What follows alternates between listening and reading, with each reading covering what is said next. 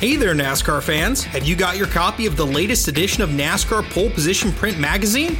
If not, there's no better time than now to subscribe at polepositionmag.com. NASCAR Pole Position is the only print magazine covering NASCAR. Officially licensed by NASCAR, NASCAR Pole Position Magazine is published throughout the NASCAR season, and each edition is an instant collector's item, packed with great feature stories and photography. The magazine is even mailed to you in a poly bag for those who love to collect NASCAR memorabilia. At polepositionmag.com, you can even find past issues available to purchase. Get your subscription to NASCAR Pole Position and get great NASCAR content delivered straight to your mailbox throughout the season. Learn more at polepositionmag.com. That's polepositionmag.com. Eric Estep here. One of my favorite parts of being a NASCAR fan is collecting diecasts. It's how I got my start on YouTube, actually. To me, a room is not complete until it features shelves of NASCAR diecast cars. It's as good a time as ever to continue your collection or begin an all-new one by pre-ordering your favorite driver's 2022 next-gen diecast at lionelracing.com or at any authorized Lionel retailer. Lionel is the official diecast of NASCAR, and don't miss Lionel Racing's NASCAR Authentics diecasts at a Walmart or Target near you. Not only is Lionel the official diecast of NASCAR, but they're also official supporters of the Out of the Groove podcast network. So what are you waiting for? Head to lionelracing.com to order your favorite driver's 2022 diecast.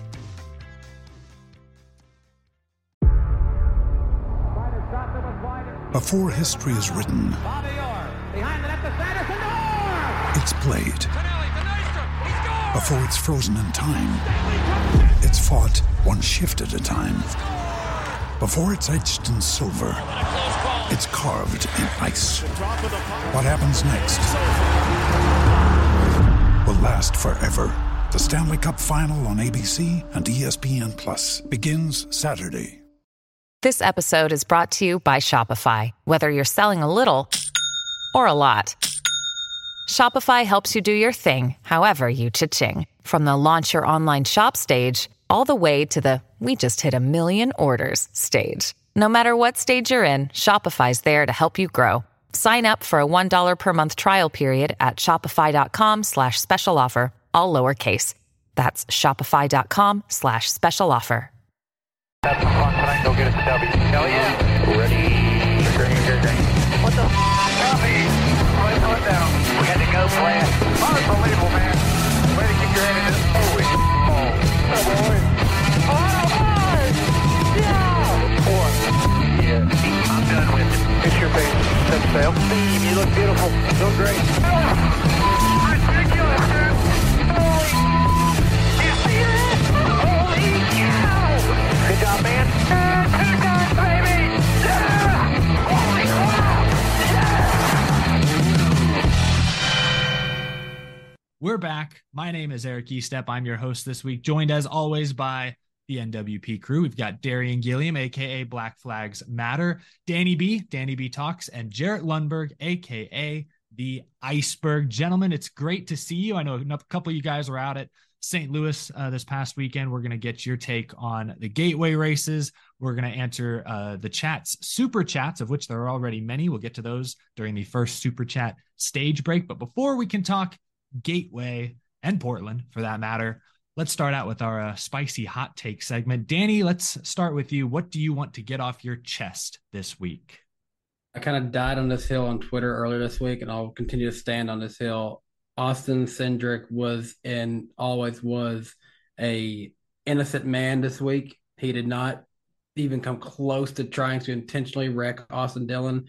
He was going pretty much straight as could be, getting ready to make his turn. Austin Dillon drove up in front of him, cleared himself, and then basically threw a tantrum and started saying, hey, he needs to be suspended just like all the other ones. When, that's not what happened. You cleared yourself, and then he tried to play the victim. Didn't happen, Austin Dillon. Dang, dang. All right, Jarrett, you're up next. Well, this is something we'll probably briefly mention on the lightning round, but it has to do with broadcasting and with Amazon's very apparent interest in NASCAR, with Fox needing NASCAR and NBC seeming to need to fill up that space in the summer when there aren't Olympics for 3 out of every 4-year cycle. So my hot take is this, and it might seem really odd in the grand scheme of sports, but I think NASCAR's new TV deal not only will be bigger than the last, I think it will also be bigger than MLB's. So I did a little research here. You have some juggernauts like the NFL, $113 billion contract, gets about $10.4 billion a year. You have, NBA getting $75 billion. NHL actually gets less than NASCAR, $4.4 billion for their deal. NASCAR currently gets $8.2 billion or $820 million a year. The MLB gets about $12.2 billion. I think that with Amazon seeming to want to pay big, wanting into NASCAR, with Fox being desperate and probably going to overpay to keep that sport, and also being the biggest contributor to MLB, so you can see where they will put money in if they want it, I think they will have a deal of at least $12.2 billion or more come end of the summer. That's some big money right there. That's hard to fathom, personally, but I like it. Darian, we'll go to you next. What are you thinking about this week? I have seen the future. I have seen it with my own 2 eyes. Oh, boy. By the end of the 2020s, I guarantee you this. I'll take it to the bank right now. Front Row Motorsports will be a true championship contender by the end of the 2020s. Look at their roster right now. Just look at it. Yes, you have Michael McDowell. He's done a superb job in that ride. Obviously, Daytona 500 champ. But look at the future, though. Yes, I know, right? Beautiful car. Look at the future, though. You got Zane Smith waiting in the wings, and in his select starts, he's been superb. I mean, he recently damn near got a top 10 finish in the Coke 600, I believe. And then Todd Gilliland in his select starts with the team has also been phenomenal. And even when he's driving for Rick Ware Racing, he's still able to maintain a top 25 points position. So I think I've seen enough with those two. If I am Front Row Motorsports, you already have a championship in the Truck Series, but somehow convince Ford to move you up the ranks, certainly move you up ahead of Storehouse Racing with the way they've been running these days. And if they can lock those 2 drivers down and keep working at it in the Cup Series, I could see that team being a championship contender in the future. They're already doing well now, and they're going to do even better in the future.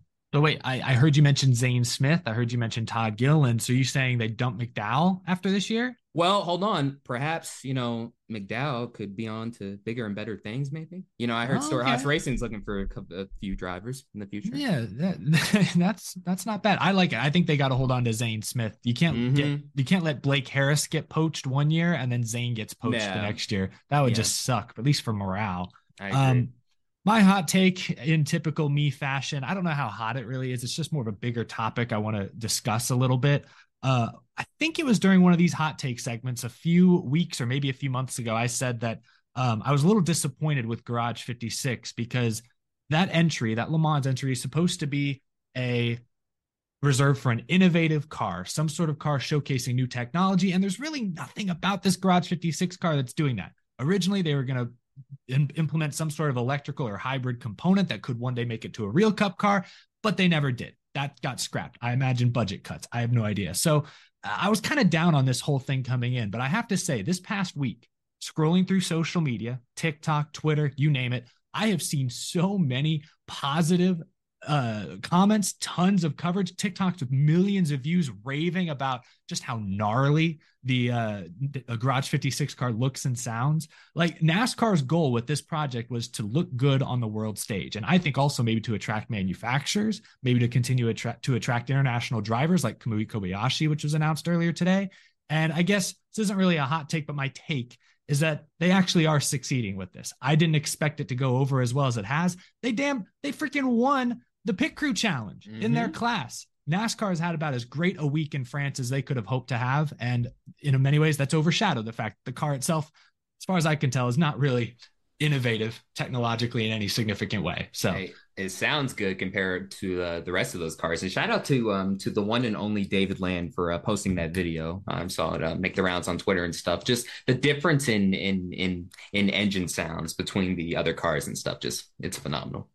Yeah, I just wanted to talk about that a little bit because I don't think it's really a topic in the show tonight. And the actual 24 Hours of Le Mans is, when is it? June 11th. It's in a few days. I think it's this weekend. I believe, but I just want to mention it. Like, it also opened my eyes to the fact that, I don't know what's going on with F1 and Andretti and Cadillac, if that's died or if that's still, they're chugging along, trying to get, into the series.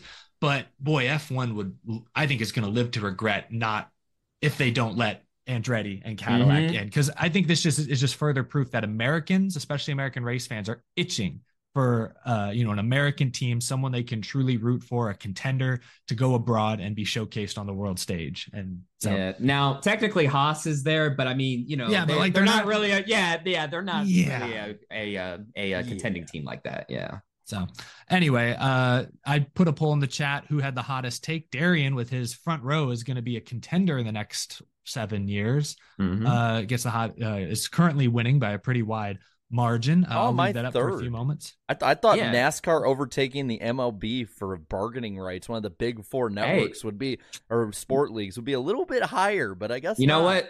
Maybe they agree with you. Maybe that's why, it's like, Jerry, you're right. Well, I mean, you're about to take second, it looks like. So at least you get that. Yeah, that seems like there's only 14% that are Austin Dillon fans, 13%.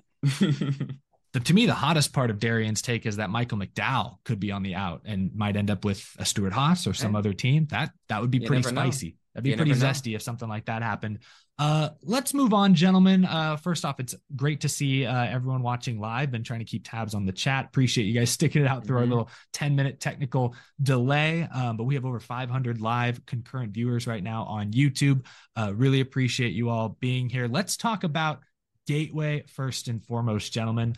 Real quick, before we get into it, I have a few questions I want to ask about particular contenders, but I want to ask the two panelists who were at Gateway, how was it? I'll start with you, Darian. I know you were there. You were there last year as well, correct? So how did year one? I was. You weren't? Oh, were you there, Jared? Okay, I'll start with you instead. Jared, you were there year 1 to year 2. How did the event compare in its second season? Well, I mean, it's difficult because of the delays. I would definitely want to put that in the perspective first.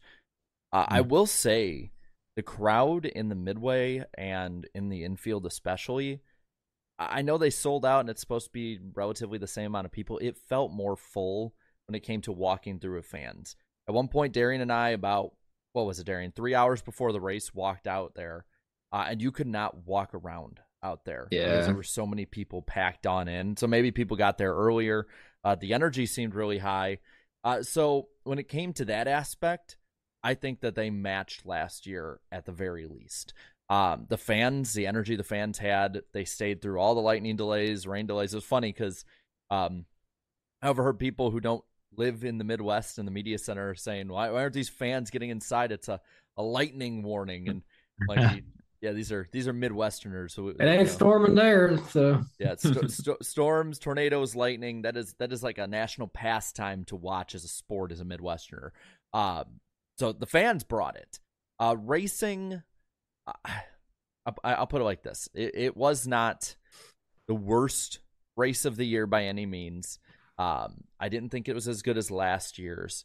But there was passing. I guess the broadcast just didn't show it. Because Carson Hocevar, at one point, we'll talk about him in a bit, went from 35th to 16th almost all in one run. Denny Hamlin was, up front passing guys up, back and forth. A lot of those guys up front were passing each other.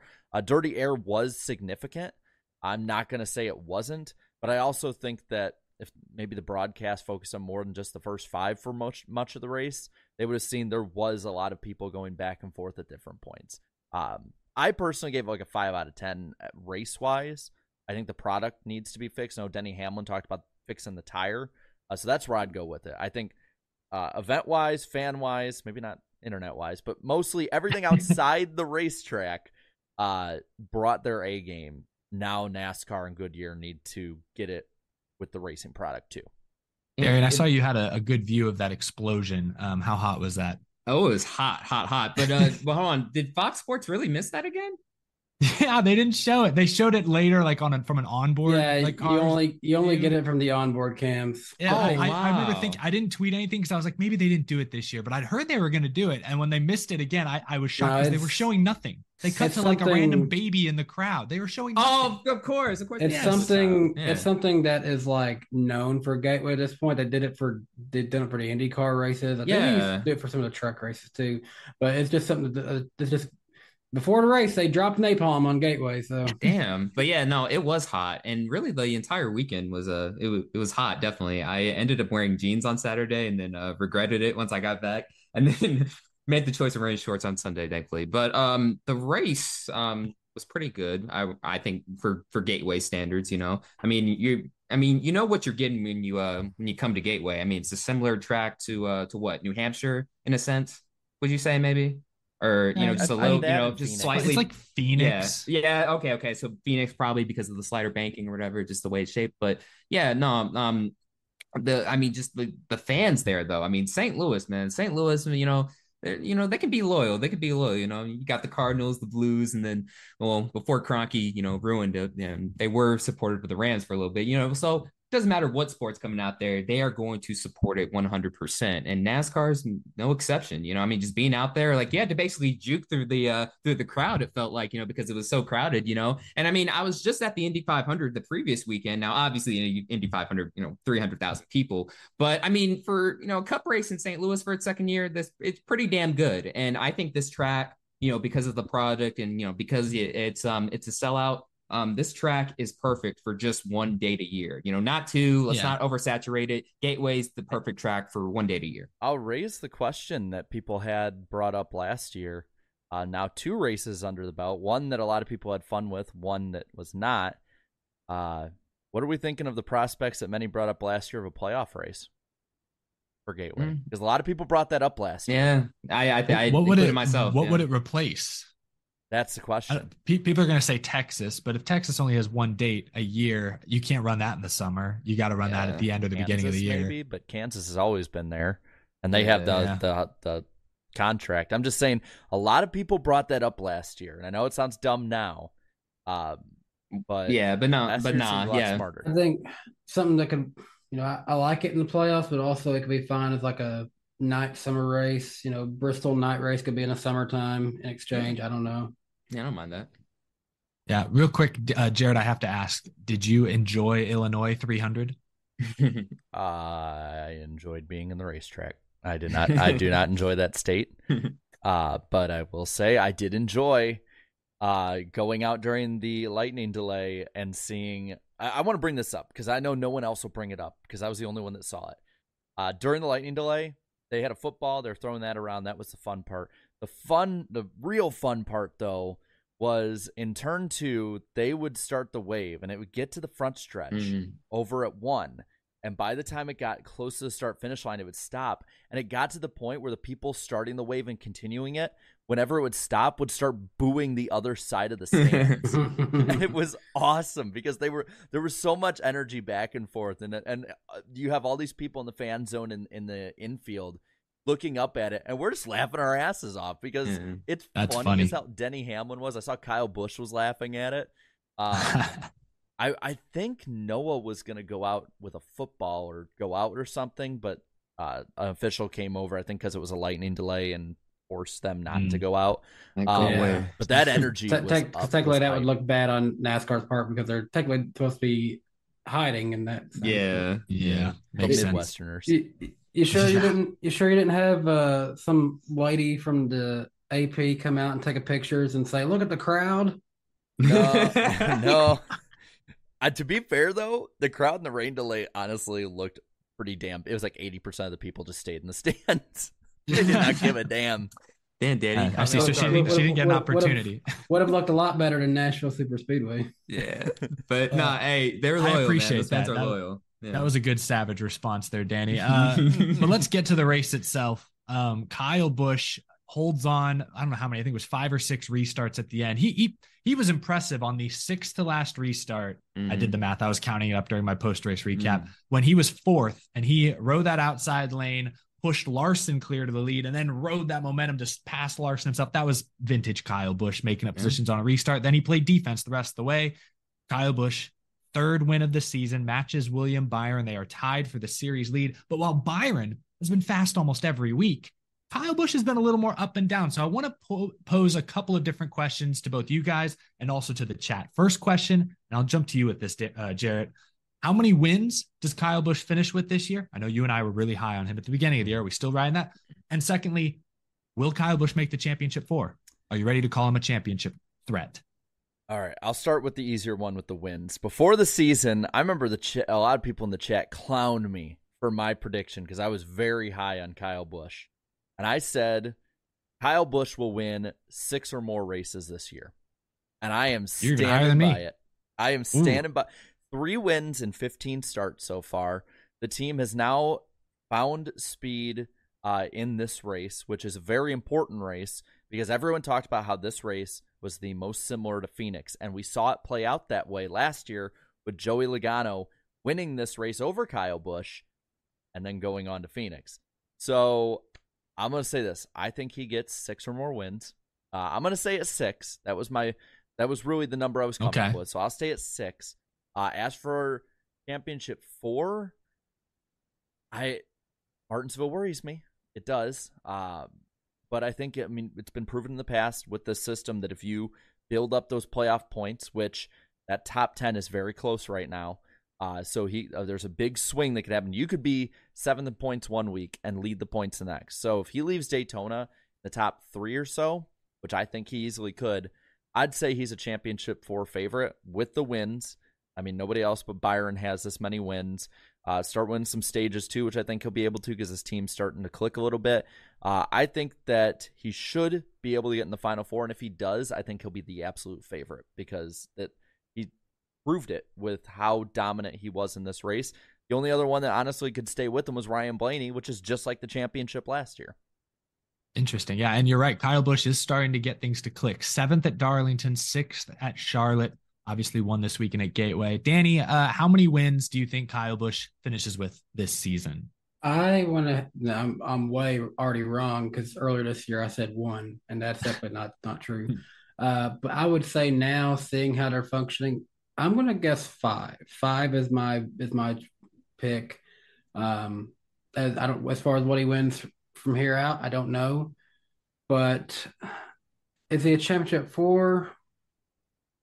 I just don't know mainly because we do see some weeks where he's not even anywhere close to contending. Some weeks he's right up there. It could be something. Think back to his first year with his first year with Joe Gibbs Racing. 2008, he won. How many races he won that year? Granted, the playoff system was way different back then. He won 8 races with them, and he wasn't even close to contending for a championship at the end of that year. So, good point. We could see a good run early on, and it might mean nothing in the end. Kevin Harvick 2020 comes to mind. So, one thing I like about Busch this year is his wins have come at very different tracks. He won at an intermediate Auto Club, a super speedway, Talladega, and now kind of almost like a short track. I don't know what we'd call Gateway. It races like a short track. Yeah. Darian, what number are you putting on Kyle Busch this year? I believe I picked 3, exactly 3 wins before the season started. And if the chat wants to correct me on that, they can, but I'm pretty sure it's 3. So, we've already reached, 3 already. So, on paper, it's supposed to win more, right? I'm going to say no. It stops right here. Now, hear me out. Hold on. Hear me out. No, I'm glad somebody went this way. Go back to his last championship season, 2019.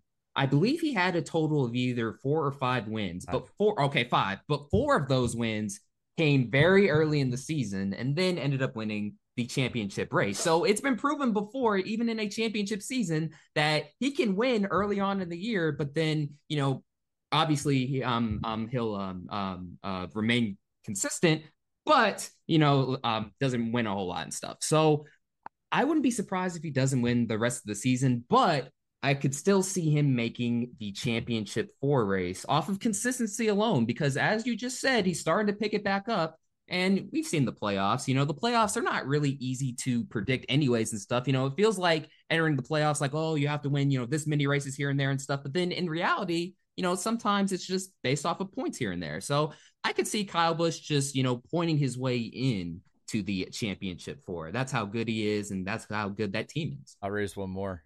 Who gets more wins this year, Kyle Busch or Joe Gibbs Racing? They're both tied right now. I could see Joe Gibbs Racing getting one more. I give the nod to JGR because I feel like the other guys can still win multiple, and even Ty Gibbs gets a win. See, I feel like Gibbs is going to get that win at some point. I mean, I feel like when you're up front in top 10, you can at least get a strategy win like that. I feel like Bell is on the verge at some point of having that breakthrough where he gets a couple, and then you got Denny Hamlin and Martin Truex Jr. Let's see, the run we're about to go down, honestly, I think plays really good for someone like Christopher Bell, because we're about to have, he might do okay at Sonoma, but Nashville, he could do good there. Who knows about Chicago, Atlanta, and then we can win there. New Hampshire, honestly, might as well be a lock for him at this point. Yeah. Don't say that. Don't say that. Don't jinx it. Don't jinx it. All right, knock on wood. But it looks like the chat says, 5 wins for Kyle Busch. Yeah, I asked the chat, how many wins does Kyle Busch get this year? And nearly half of y'all picked 5. 22% though said 6 or more. 20% said 4 wins, and then 7% agree with you, Darian, say he's done. He's done right here, right now. Ye of little faith. or maybe they thought they meant 3 more. Yeah, we'll see. Yeah, 3 on top of this. We'll see.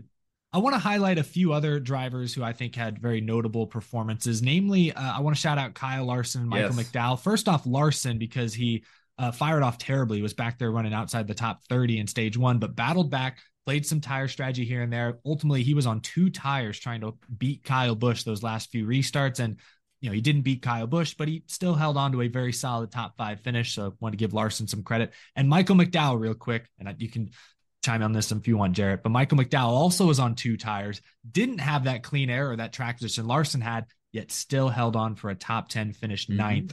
I also want to mention Ross Chastain real quick because he finished 22nd. I think this is his 2nd week in a row finishing outside the top 20. He was also really a non-factor at North Wilkesboro for the All-Star race. 3 races since Justin Marks and Chevrolet had a little talk with Ross, and 3 races in a row, Chastain has not looked like himself. Darian, hey, what did I say? Something wrong with him. What did I say? I made the. Remind me, what did you say? So I made the point. What did you say? I made the point. I made the point after that I was a little concerned because I'm like, okay, well, he's been driving like this his whole life, right? So now all of a sudden he's getting a talking to. Is that going to have some sort of effect from here on out? I mean, look, it's only been 3 weeks. This might just be a slump, but if this continues, I mean, I would have to go back to that talking to as maybe the beginning of it all. But we'll see. It's only 3 weeks, though. I don't think it's a slump because I pulled up his season so far, and Chastain this season is streaky. First 2 weeks, top 10s. 3 straight weeks, outside the top 10. 2 weeks, top 5. 3 straight weeks, outside the top 10. 2 more top 5s. Now we're in the midst of 3 more weeks outside the top 20. Maybe Chastain is just as volatile when it comes to his finishes as he is with his driving style. I mean, you're seeing it, whether he's slow or he gets crashed or whatever, he's up and down, up and down, up and down. It's like a roller coaster. I just want to mention, since Darlington, Chastain has gone from leading the points to he's now 5th in the regular season standings. But that being said, he still leads the Cup Series with 5 stage wins. So playoff points wise, he's still looking okay. Hasn't won a race in over a year. I mean, Danny, do you think Justin Marks, Chevy, do you think they're talking to with him actually had an impact? Do you think his driving style has changed maybe for the worse? No, I don't think it's really had an impact on him. Truth be told, I don't even know if he really had that much of a talk with him. I feel like maybe he just said that just to get the media off his back a little bit. Yeah, maybe. Honestly, when I heard that, I thought he's just saying it. So I don't even know if it actually happened. It could be. I'm sure there was I'm sure they had a conversation. How serious was it? He might have just said like, "Hey, man, we can't have all these memes every week. Just lower the memes. Lower the memes. Oh my god. Yeah, it'll be something interesting to watch. I also want to give a shout out to Daniel Suarez. Usually, at least last year or two, he's kind of been in Chastain's shadow, but this week, Daniel Suarez ran top 10, top 5 almost all day. Want to give him some props for that. Let's talk about the incident between the Austins, Austin Dillon and Austin Cindric. On track, Cindric in the middle of 3 wide appeared to kind of turn left. Austin Dillon also came up. He was on the inside. They made contact, hooked Austin Dillon up into the wall and into Ricky Stenhouse Jr., unfortunately, who looked to have another top 10 or top 15 run going. Austin Dillon gets out of the car and immediately says it was on purpose. Cindric should be suspended. Richard Childress echoed those comments saying, yep, Cindric wrecked him on purpose. Since then, Austin Cindric has revealed the SMT data and sort of recreation. And again, you can see Dillon comes up, Cindric comes down a little bit. Sure, he says he was trying to, take some of Austin Dillon's air away. They wanted to enter the corner in such a way that he could be tight on Austin Dillon's door. It looked to me like a racing deal. That's what Austin Cindric said it was. I think that's what most fans believe it is at this point. NASCAR also agrees. They looked into it, but then decided not to penalize Austin Dillon. Looking at the chat, looking at everything I've seen in my comments and social media this week, I think most folks agree that was the right call. But I guess I want to start with you on this, Darian. Do you believe it was right not to penalize Cindric? How, like, I guess where do we go from here? Like, are we just gonna have drivers, calling for suspensions anytime big crashes happen? Yeah. Well, first off, speaking of memes, we have 669 people watching. Nice. Make sure to click the like button, and also really close to 69,000 subs. So help me get there, y'all. Just a little shameless plug there. But anyways, to the main point. Yeah, I don't know. Austin Dillon, it felt like it was very emotional and stuff. I mean, right from his exit interview. Then you have Richard Childress going on the podium in the media center saying, oh yeah, that was clear, intentional wrecking and stuff. And then once he was going off about that, I was like, oh God, does he know something we don't? Stuff. But then, as the data came out, it was pretty clear Austin Cindric didn't wreck him on purpose. But what was funny about that was they showed 2 totally different angles, and it was like they were so different looking. Like one angle, it looked like Cindric turned him on purpose, and then the other, Dillon clearly turned himself. So I think that had a lot to do with it. But I want to say the question one more time. What was the next question? I didn't really have a good question because I asked the chat, was NASCAR right to not penalize Cindric? Okay. Overwhelmingly, they say yes, this is the right call. Yeah. I guess the question is just I don't know, how do we... Hard to penalize when he did nothing wrong. Well, do you like the way these incidents are officiated? Or yeah. Yeah, I mean, I it's fair. I mean, you just gotta play it, case by case. Obviously, I mean, the Chase Elliott, Denny Hamlin fiasco was clearly intentional, and there was data to back it up. And NASCAR saw that, and they rightfully suspended him. So I think, I think, yeah, I mean, if there is a sort of if there's a some type of right hooking incident, on these types of tracks, or really any track for that matter. I mean, yeah, NASCAR should really look into that. I mean, that type of stuff is so Busch League, and it should be so beneath, these NASCAR drivers. You're at the highest level, stop right hooking, y'all. Come on. But, I think NASCAR, they made the right call. I'm glad they looked into it for sure. No issue with them taking it seriously, but I do think in this case it seems like they made the right call. What do you think, Jarrett? I mean, yeah, we had talked about it, Darren and I did, after the race on a stream, right after we had really seen anything. We really didn't see too much in the media center. And it was pretty much the same thing. If the SMT data said he did anything that people didn't see, then sure. If, he said something, if they talked to him, whatever. But there really was nothing to go off of.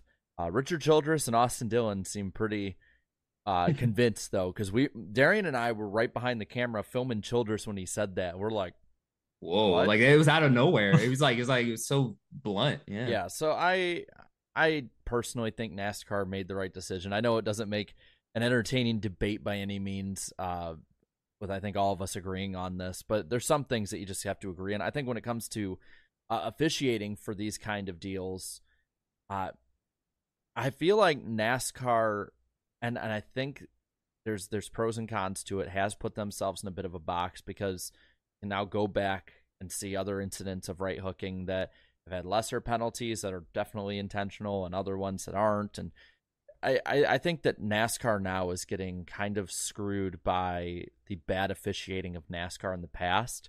Because NASCAR fans, they'll drag something up from 1987 to prove their point. So yeah. I think it's the right call to at least review it. I just hope that every week that some kind of incident happens, we're not going to have to pull out the data every time and and make a big hubbub about it. It's just unfortunate in this case. It was so fresh in everyone's mind, and in the moment, I can see why Dylan was so upset. But then, to me, when I watched it over and over, and I saw all the angles of it, I didn't actually see the two turn left until he had already made contact with the three. And I think at that point, he's just trying to gather his own car up because they've just made contact on the track. That's what I saw. And everyone's like, well, how do you explain the 47 and him drifting apart? Easy. 47 drifted closer to the wall. That's what happened there.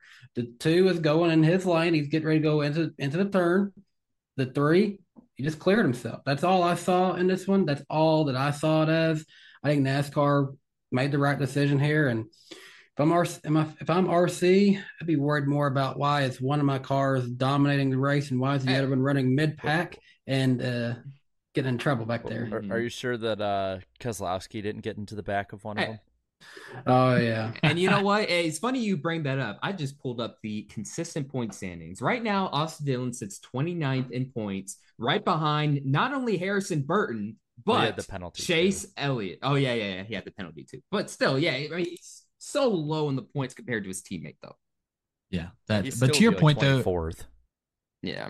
To your point, though, Danny, it was unclear even who was at fault for the wreck. Like, you could make an argument either way. And so for that reason alone, I don't think you can issue a suspension. Certainly not. You need to be 100% certain who was at fault and that it was on purpose. There was no chance they were proving that, either of those in this case. But sucks, though, for Dylan. Sucks, though, for especially Ricky Stenhouse, innocent bystander.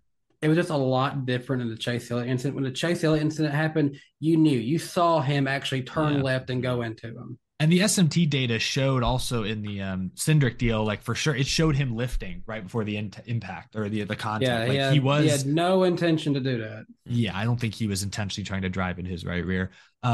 Let's talk about what I called the B plot, like the subplot to this race. So coming in, plot A is who's going to win, who's running up front, who are the leaders, who's in contention. That's the most important part. But the B plot coming in was Corey LaJoie getting potentially the opportunity of a lifetime to fill in for Chase Elliott, drive for Hendrick Motorsports, and Carson Hocevar, friend of the show, 20 years old, makes his Cup Series debut for Spire on short notice. Neither got the results I think they were hoping for. Carson Hocevar, blew a brake rotor before halfway, wrecked out. Corey LaJoie, really, I don't think he ever cracked the top 20. At best, he was running, I think, 21st, which is where he finished. So kind of a disappointing day for both. But before Hocevar had his brake trouble, he did, I think Danny mentioned this earlier, maybe Jarrett mentioned this earlier, he did drive from 35th up to 16th.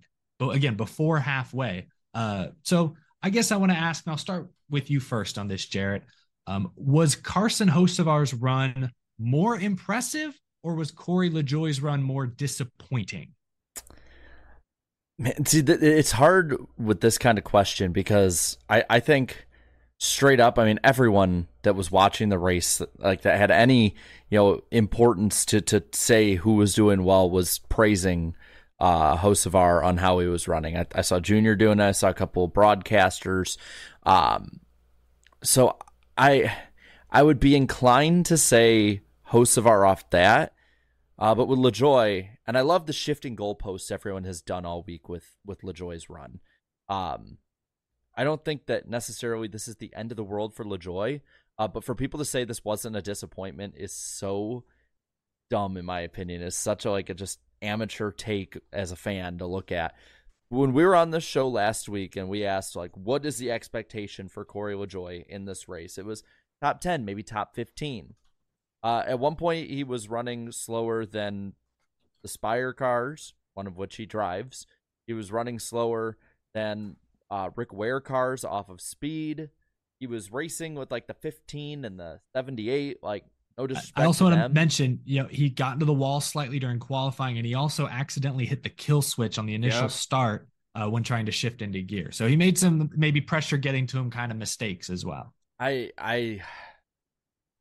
It's hard to say what for me that anything was more of a heightened emotion when it comes to either being as impressive as Hocevar or anything else.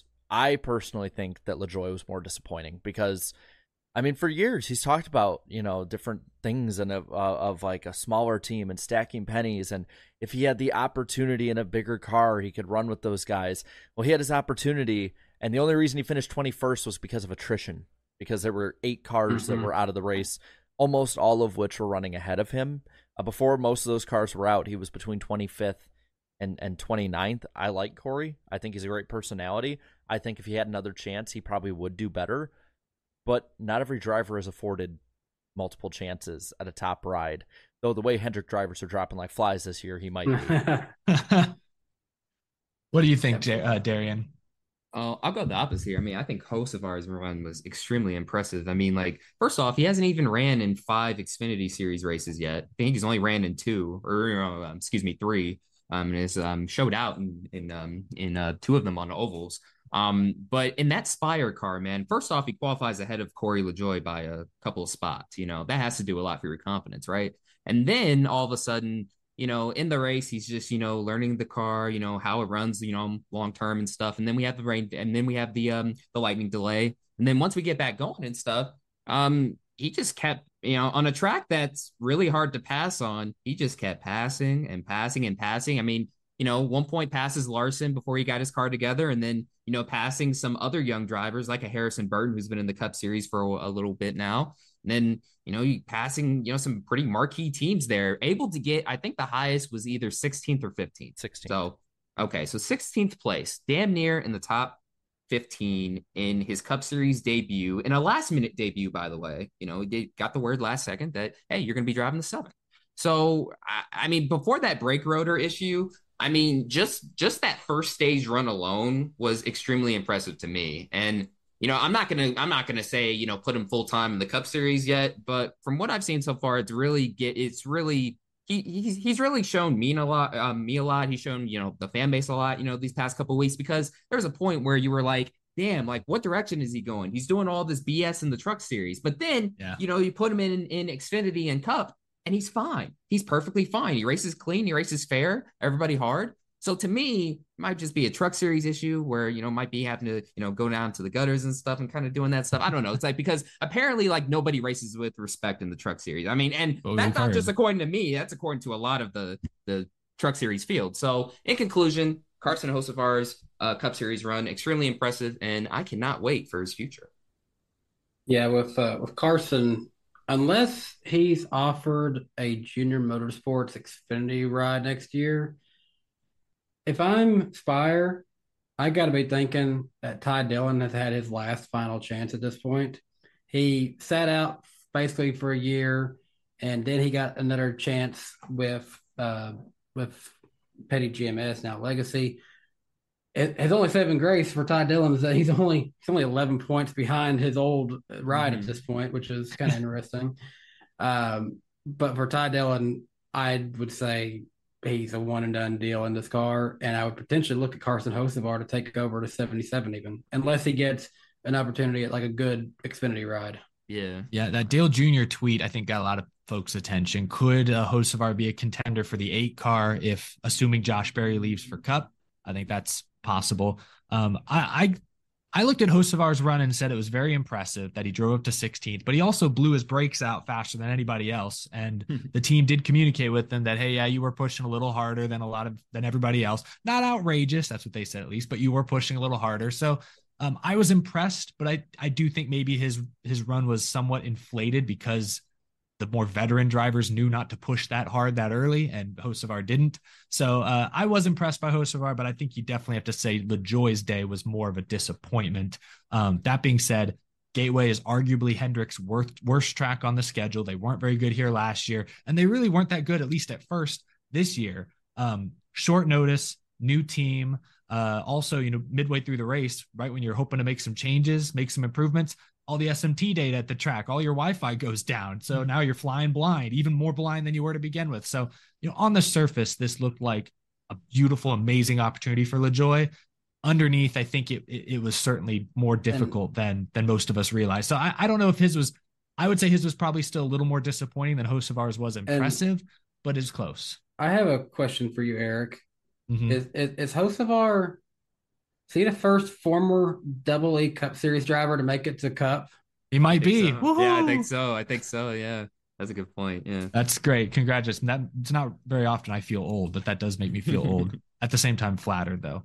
I saw some folks in the chat were mentioning that earlier. I wonder if Carson still remembers that. If he probably does. Oh, he does. I don't know if he likes us bringing it up. No, I remember seeing a post from Paul Foddy. He posted onto his Facebook. He was Lego NASCAR 88 fan, big in the stop motion days back when you guys were all doing it.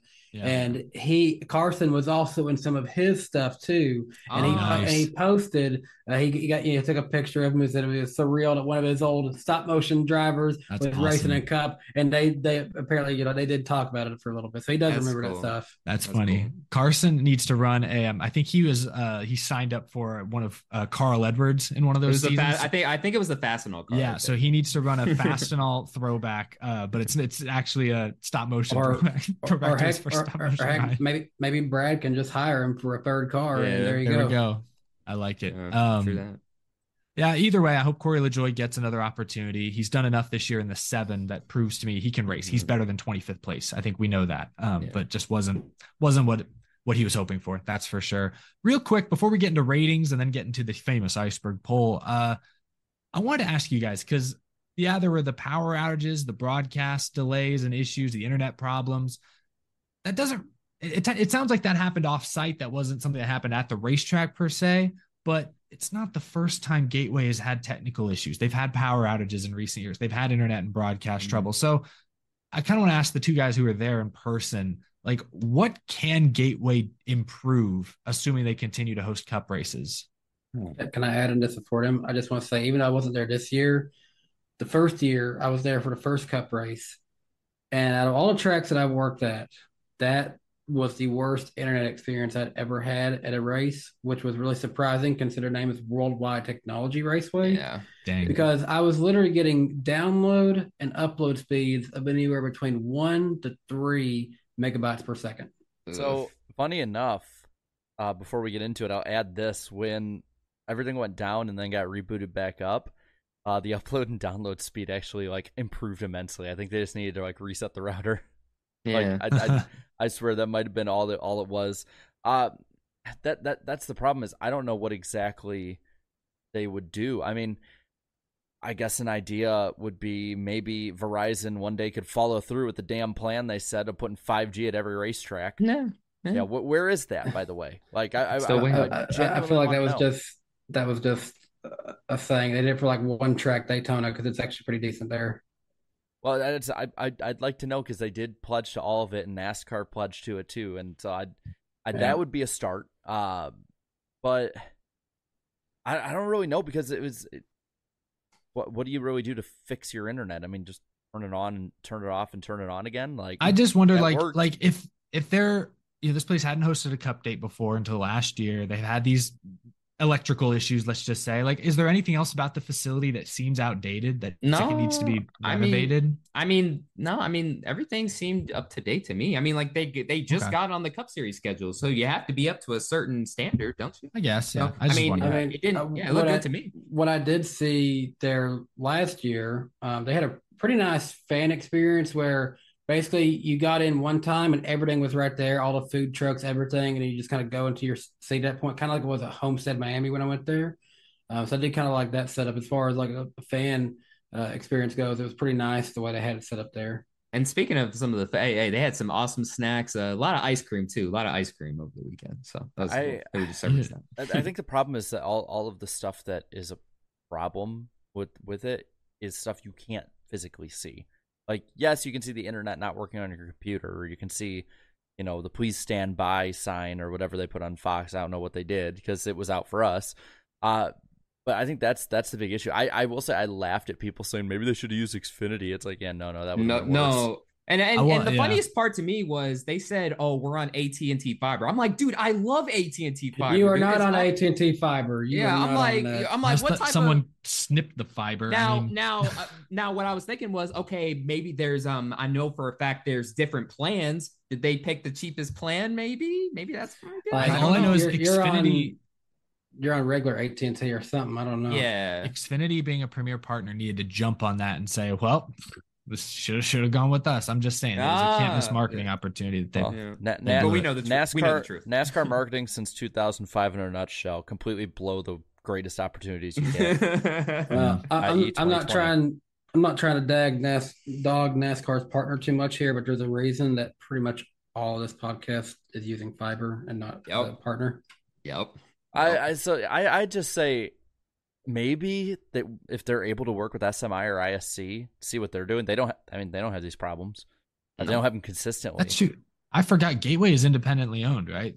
Yes. Yeah. So they don't belong to SMI or ISC. So yeah, somehow I kind of just forgot about that. Interesting. Yeah. So I mean, they if they want to stay around long term, they especially need to have all the broadcasts working, because I know at different points, like even people at MRN didn't even know if they were live. They just kept rolling. Yeah.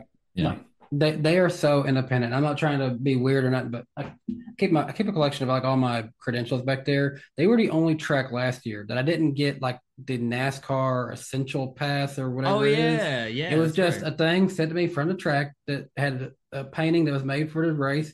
So it just said media on it. That's all it was. It was sent to me from the track. It's kind of weird. Yep. That was the only track that I got just like an old school credential. Very old school. I don't mind all that stuff. I just want to know, like, worldwide technology, fix your technology. That's all. Like that's my only issue. What do you even do? Yeah, I don't. It's just weird. It's weird how this race is like the one. It's like we do what we want. Yeah, but I see Eric in the chat mentioned IndyCar is racing there on August 27th. Yes, I will be out there for that. Well, I'll try to be. Hopefully, we'll see. Nice. But yeah. Well, real quick, let's talk about the TV ratings. We're going to notice a trend with these numbers. 2.16 million viewers tuned into FS1 for this race. It's a 1.27 rating. Both the viewership and the rating are down 14% compared to this race last year. There's a number of factors in play here. Like a near 2-hour red flag right at the start, that's going to hurt average viewership. TV cutting out briefly midway through. They had to go to the booth where I don't know, they all sounded like just completely caught off guard. Definitely those had an effect, but also Chase Elliott was out, and the 14% decrease is pretty well in line with the decreases we saw when Chase Elliott was out due to injury earlier this year. So I don't know. Maybe can we finally confirm that, yeah, there are 200,000-300,000 fans out there who won't watch if Chase Elliott isn't racing. So they're not actually NASCAR fans. Yeah, so I was about to say. I was just about to say. I'll say those are at points. I was a Dale Jr. fan, not a NASCAR fan. It's not too much a knock on you. It's just one of those. I'll watch NASCAR, all the time. It's like, oh, Chase is out. What's still going on with the baseball game? Yeah, that's how I was as a kid. I mean, I'll be honest. Yeah. I was way more of a Matt Kenseth fan than a NASCAR fan for a long time. Like if Kenseth blew an engine on lap 30, I tuned out. Us Dale Jr. fans from 2009 to 2012, we were forced to be NASCAR fans. Yeah. We kind of had to because it was just he was so out of it early, so we were like, let's just watch the rest of the race, see what happens. I get it. Yeah, I just think it's interesting. We'll just. It's just funny because earlier this year, there's always been like another reason potentially as to why the ratings are down. This time it's there was a red flag. It's like, so we can't confirm if the Chase Elliott effect is real, but boy, it seems kind of real. I mean, I mean, we've seen it on here, and I know it's not a 1-to-1 comparison, but like if this stream goes down and we have to restart the stream after even 5 minutes, we'll lose 20% of our viewers. They just won't come back. Like that's true. How it's been. If we are delayed at the start, it might not be as much of an issue if it's 10 minutes compared to 2 hours. Yeah. You have a 6-hour broadcast that was supposed to fit in a 3.5-hour broadcast window. So I'm not saying that the Chase Elliott stuff didn't have as much of an effect. I'm just saying that you remember the start of the year when Chase raced, they were still down. It just wasn't the full 14-15%. Yeah.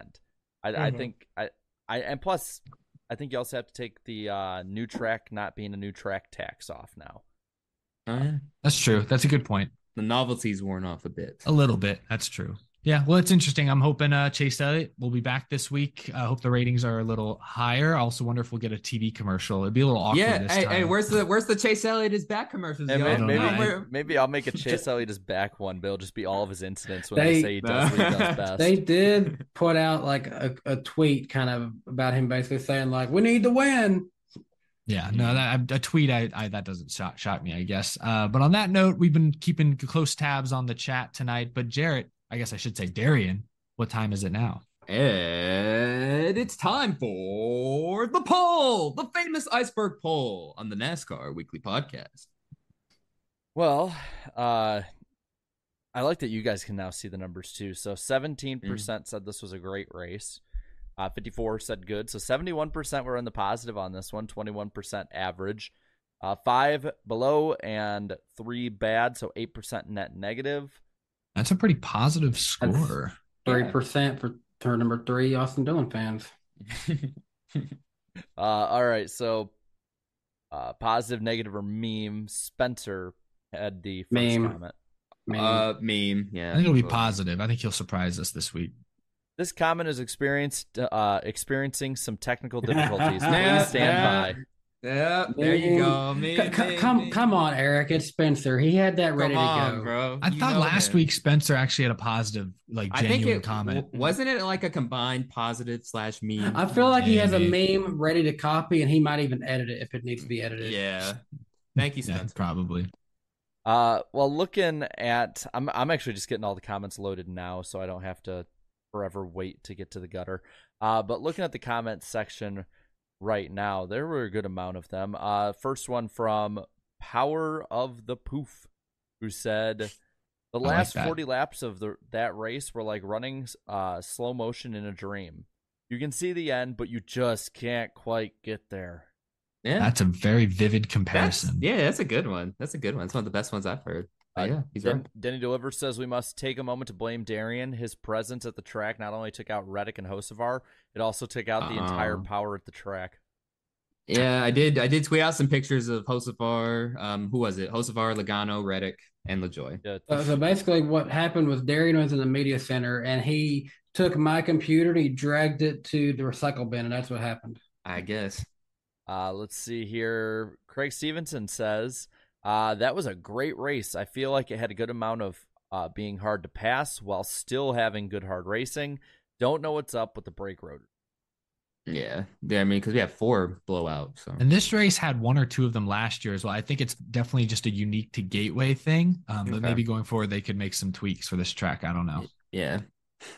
Dylan Lawson says, being there at the track made this one fun to watch. Lots of great battles on track. Nice. Yeah. Let's see what else we got here. I am 6. The Kyle Busch 8 says, I think it's safe to say Kyle Busch is back. If he wasn't a championship favorite already, he definitely is now. Yeah. NASCAR Shill says, thank you, Steve Phelps, Steve O'Donnell, and Ben Kennedy. What a great race. Of course. Par for the course. Let's get into the middle ground here. Andrew says, package needs some fixing, and the race took forever, but dear God, it was fun. I started work at 2:15, pre-race was on. I got home at 9, the race was still going. Yeah. See, me and Jerry didn't expect the race to go on too long. Otherwise, we had some plans. It was taking so long to get going that I hooked the boat up and I went fishing and I watched the end of the race on the boat. Yeah. SMCS Racing Network says this race needs a new category: cursed. Felt cursed at times. Definitely. I give that to the Indy Road Course. Yeah. Oh gosh. And then let's get back down to the gutter. Let's see. I think I can read them. I'll read the last. J.R. Smith says bad race. The J.R. Smith? Oh, yeah, totally. J.R. Smith. Let's see. All right. Tanner says, I enjoyed it until it started getting stupid. Gray and Bubba breaking their cars I can understand, but when you had Austin and Ricky crashing and Bell getting spun, it got tedious. Okay. At least he listed his reasons, unlike a lot of other comments. That's fair. And then I love when fans go overboard. David here says Ford and Toyota are in trouble. How about that, trash car? Just park all the Ford teams and let the clown show continue. What? What? Huh. Hey, at least there's still manufacturer loyalty there. I know. It's nice to see, I think. I think somebody's mad that his old freaking old rebuilt Dodges weren't up front this week. Yeah. Those damn Chevys always are getting favored. All the time. Except last year when Logano won. Them treating Chevrolets. Yes, the same old talking points. Yeah. And that's it. And that'll do it for another edition of the famous lightning round on the NASCAR Weekly Podcast. Not the lightning round. The famous iceberg. The famous iceberg poll. It's all right. NASCAR Weekly Podcast. It's all right. Is it bad? Lightning up. Is it bad I didn't bat an eye or anything? Yeah. I had to. It took me a second, and I was like, Jared had the lightning effect ready anyway, so he saved you. He bailed you out on that one. Real quick, let's touch on the Xfinity race. I want to give Stewart Haas Racing and Cole Custer some credit. We've been hard on both of them this year for good reason. But Cole Custer's been red hot lately. I was looking at his numbers. In those last 7 races, his average finish is like 3.5. And he just got his first win. Got a little lucky with it, sure, with Kligerman taking the leaders out. But Cole Custer gets the win. Congratulations to him. I don't know. Do you guys have any thoughts? First win since 2019 in Xfinity. First win of the season. First time since 2019. He's looked like, he's starting to look like a championship contender again. He was part of a hell of a battle during the race, like 5 different guys. It was like John Hunter, Creed, him, Jordan Taylor was up there, and I think Allgaier. So he was up front the whole race. It wasn't like it was a fluky win. Kept his nose mostly clean towards the end. So you got to praise him for it. If we're going to rip him, and we're going to rip anyone, SHR, all them, like you said, we got to stay a little consistent with it and also praise them when they do really well. And he did really dang well. Yeah. It was cool to see him get a win. And I assume we all saw the Jeb Burton, Chandler Smith altercation on the track, on pit road, and then the social media response. Great job, Chandler Smith. He clearly won that one. That was, I don't know. He won the social media battle. Yeah, social media battle, of course. I'm not sure there was really a winner in the on track or the pit road scuffle. It looked like just a lot of. Because freaking Jeb Burton was in a headlock or like a chokehold or something like that, That did happen. He got to that point, yes. Yeah. I thought it was, I like Jeb Burton fine, Chandler Smith. I think both these guys just have those are 2 drivers that have a ton of confidence. But I didn't like Jeb Burton going to Twitter to be like, yeah, I clocked him. I got him good. He felt my fist. Ask his wife. She was crying because I hit him so hard. Like, that's what he tweeted. Oh, what? I didn't see that part. That's a little unnecessary. Yeah, that's unnecessary. I'm like, why are you you let your actions speak for themselves. Don't tell me on Twitter that you're a tough guy. But why are you bringing up the wife though? Come on now. Don't be doing that. He's SOFT, soft.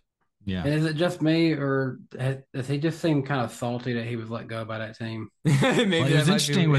What did Chris Rice? There's a clip they showed where Chris Rice gets in Jeb Burton's face, and what did he say? He said something. He said something along the lines of like, "Bro, like you did it, basically. You I think I heard him say you wreck people every week, or you run into people every week." Because in this case, to defend Jeb Burton, he did get dumped by Chandler Smith. Yeah. To defend Jeb Burton. I have every right. I think he had every right to go confront him and be upset. No problem with that whatsoever. It was the social media, the tweets that I thought were a little weird, which is why I thought Chandler's sort of retort was hilarious. I mean, you have a 19-year-old versus like a 32-year-old on Twitter. I think the 19-year-old's going to win every single time. Of course. Just saying. Well deserved. Some good drama though out of Portland. Eric Marchesney said in the chat, Jeb would get clocked in the face by both Ross Chastain and Noah Gragson at the same time. Jeez. Xfinity race at Portland. Seemed like another good event, another great race. I know it's a tough race logistically for the teams, but it's put on a good show the last 2 years, and the crowd seems to really turn out for it. So I hope that it continues in some capacity.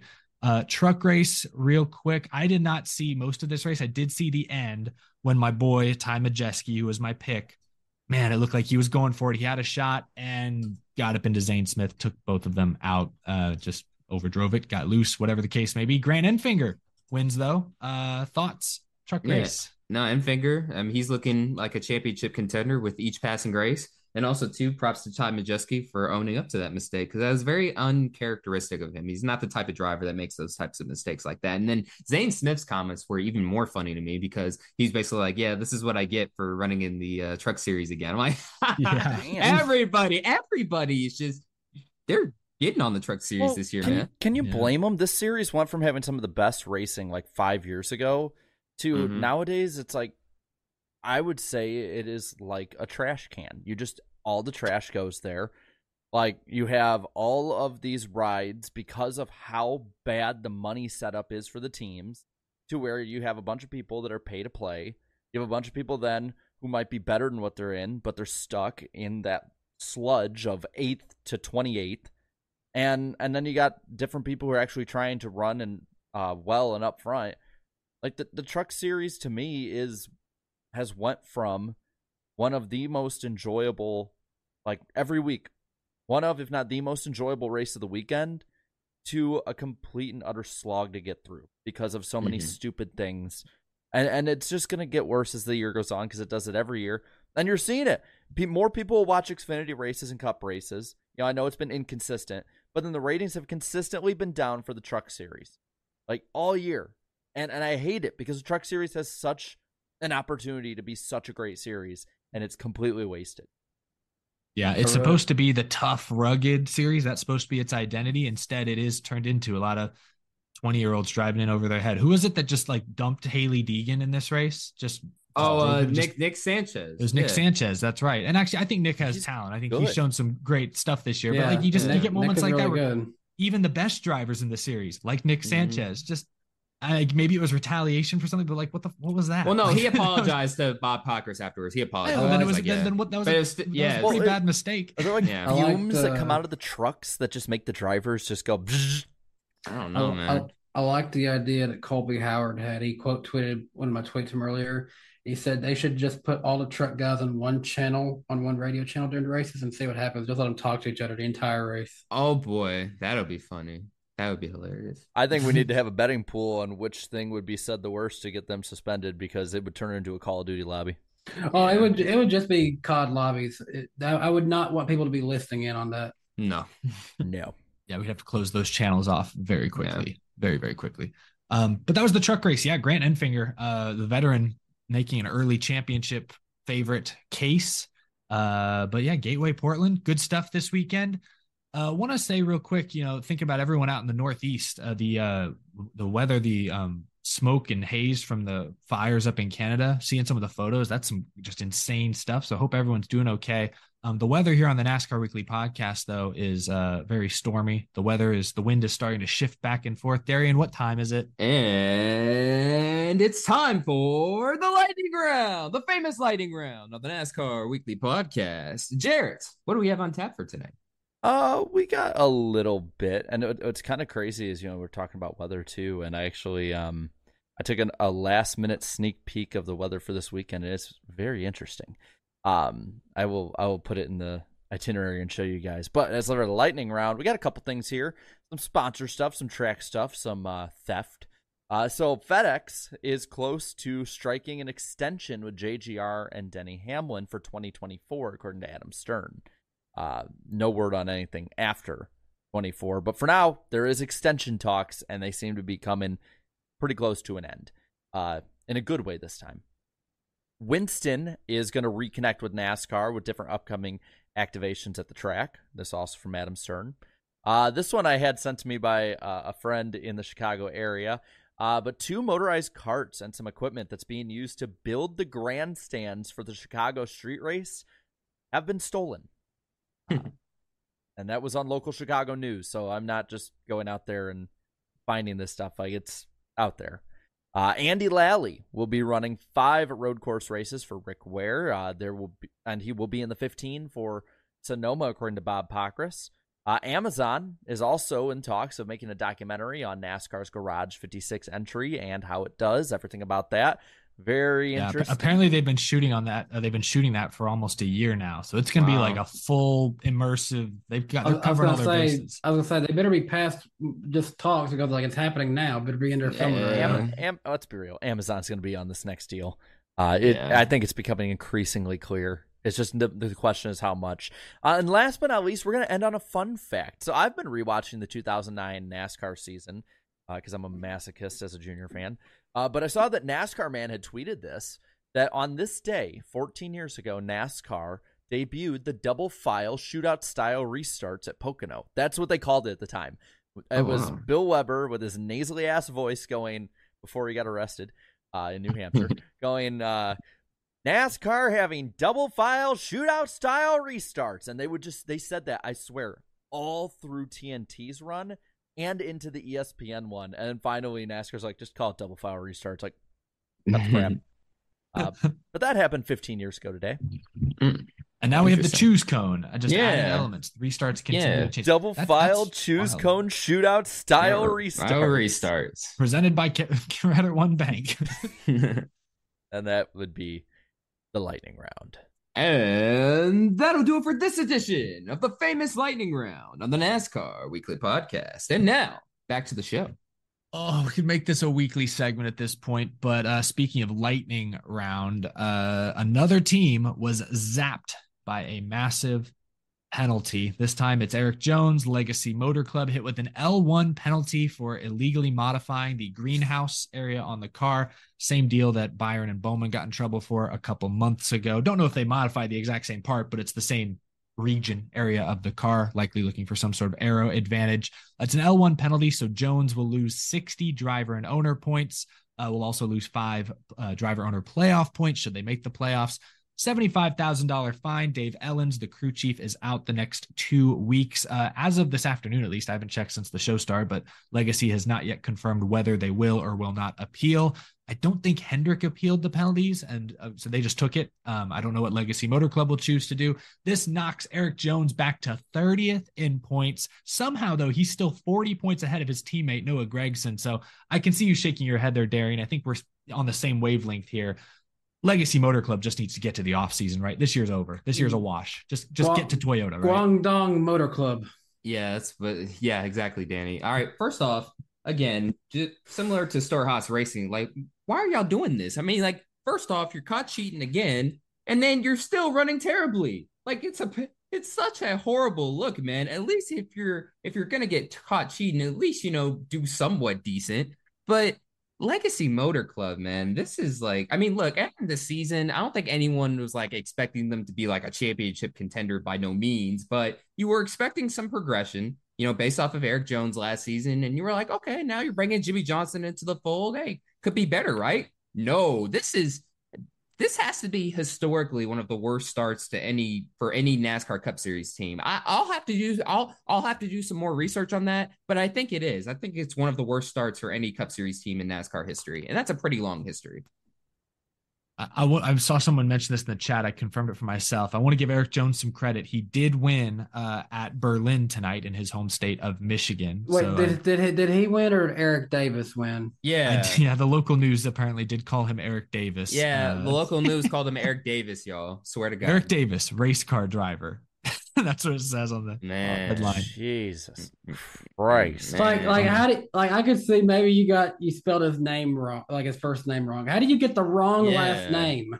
Yeah, but Legacy Motor Club, they can't wait for 2024. Even though Gregson let this slip in his post race, I think what he meant to say was he can't wait for the bye week, but he accidentally said, I can't wait for the offseason. I think he accidentally. Are we sure he slipped? I don't know. I think he can't wait for the offseason. I mean, look, some people were on social media were like, "Oh, I think that was an accident," but then I'm like, maybe he said that very convincingly though. So hey, you know what? We were just talking about 2009, 2010 junior fandom, and I can tell you by like race 16, I was waiting for the offseason too.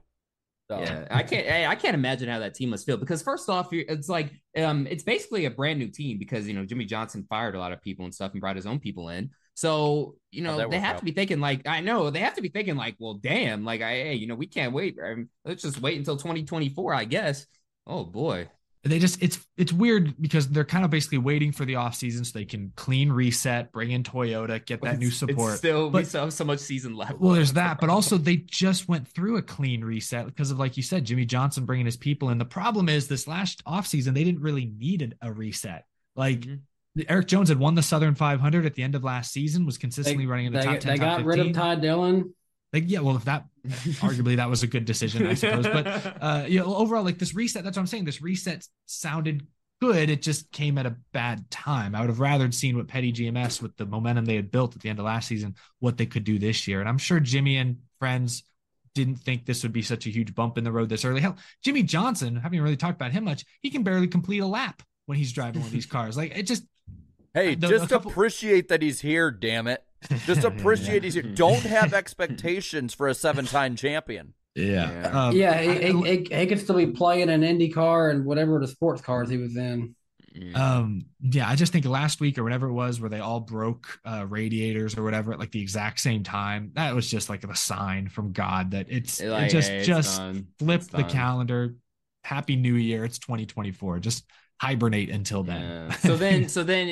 So let's say they like struggle this badly in 2024. Like, would you say like, oh, it's just ownership at that point? Like, all right, Jimmy, like that's enough. If as long as they show improvement, like even like they need to be close to 23XI's level their first year. Well, I'd even compare it to Michael Waltrip Racing. I mean, they initially went with Dodges and Chevrolets, had to do a clean reset with the COT.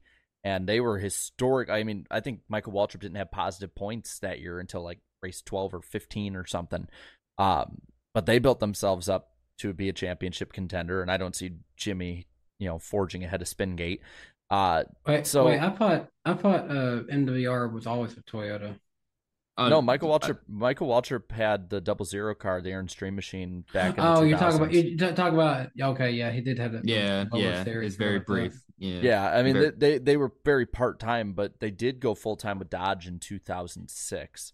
This is what I'm telling about. I could pull a stat out of my ass from 15 years ago, but I can't tell you that what was a today. Collab with Bill Davis, I think. I don't think it was actually his full time yet.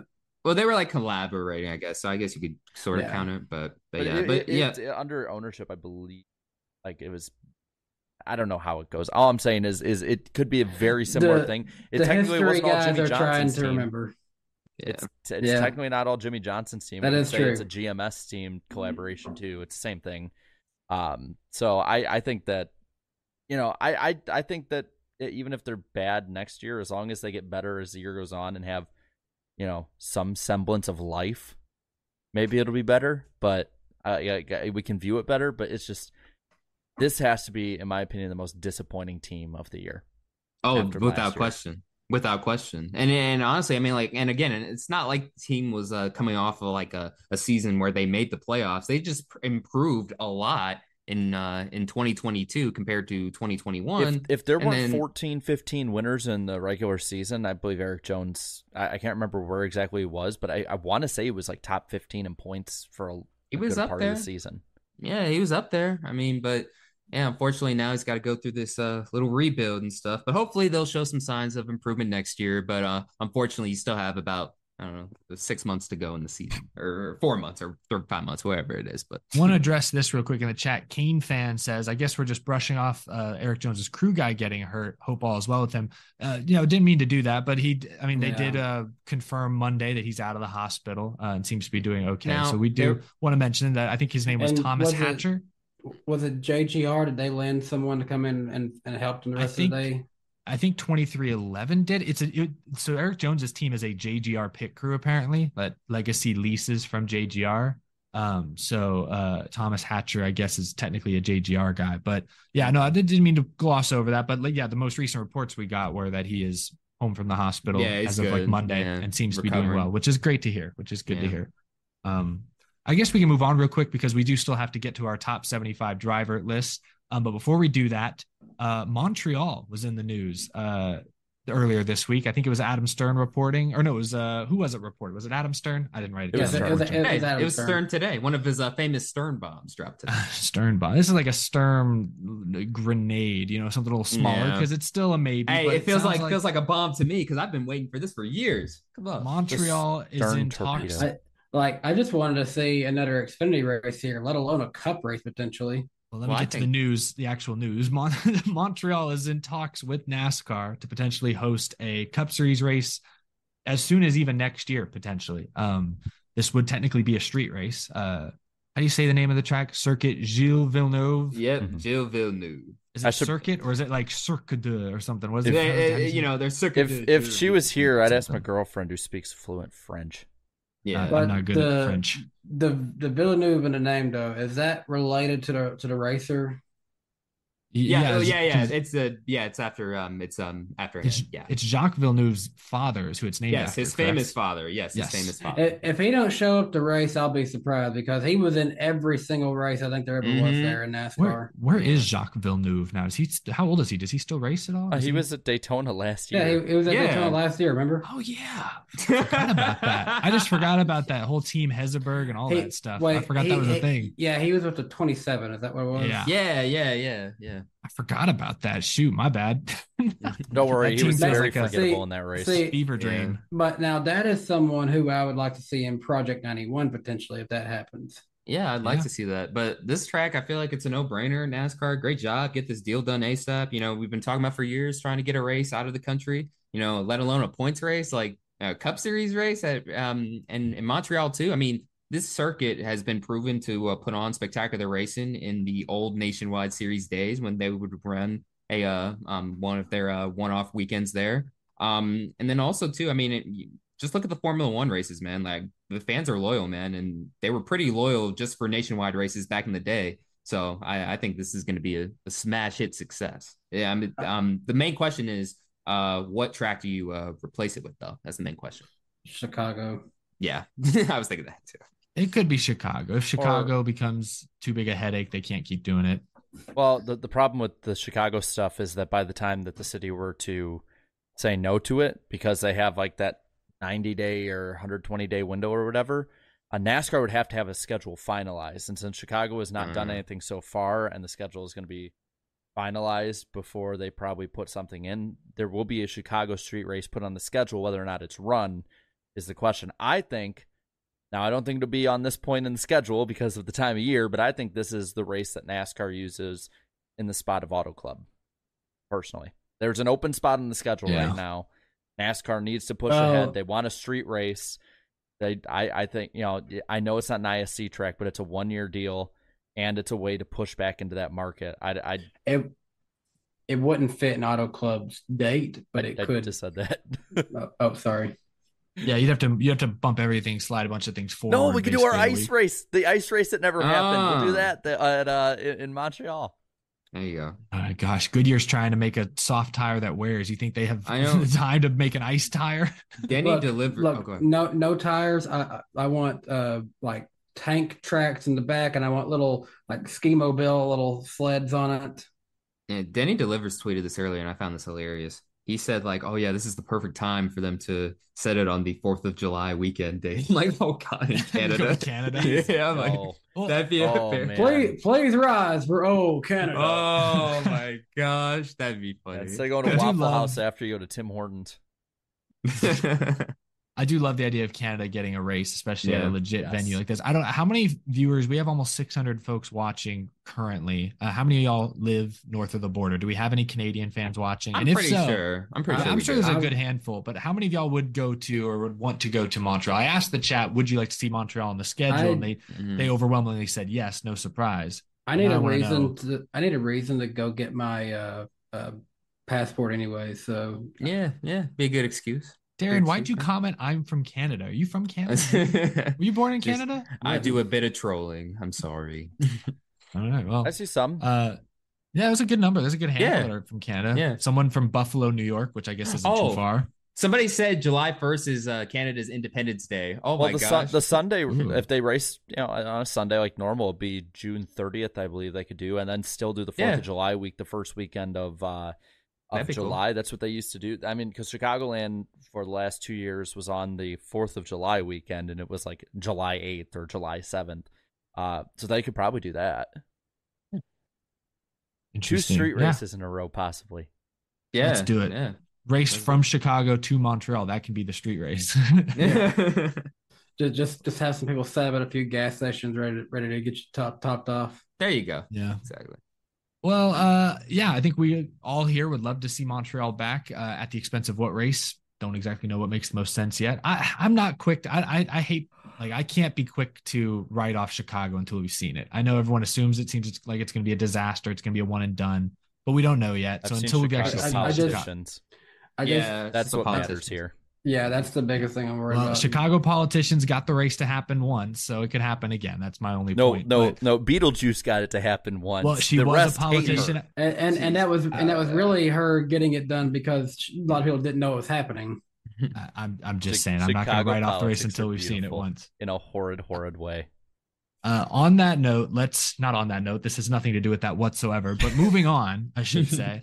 Top We're 75 changing the drivers. subject. Changing the subject. Our top 75 drivers, the podcast's official list continues on.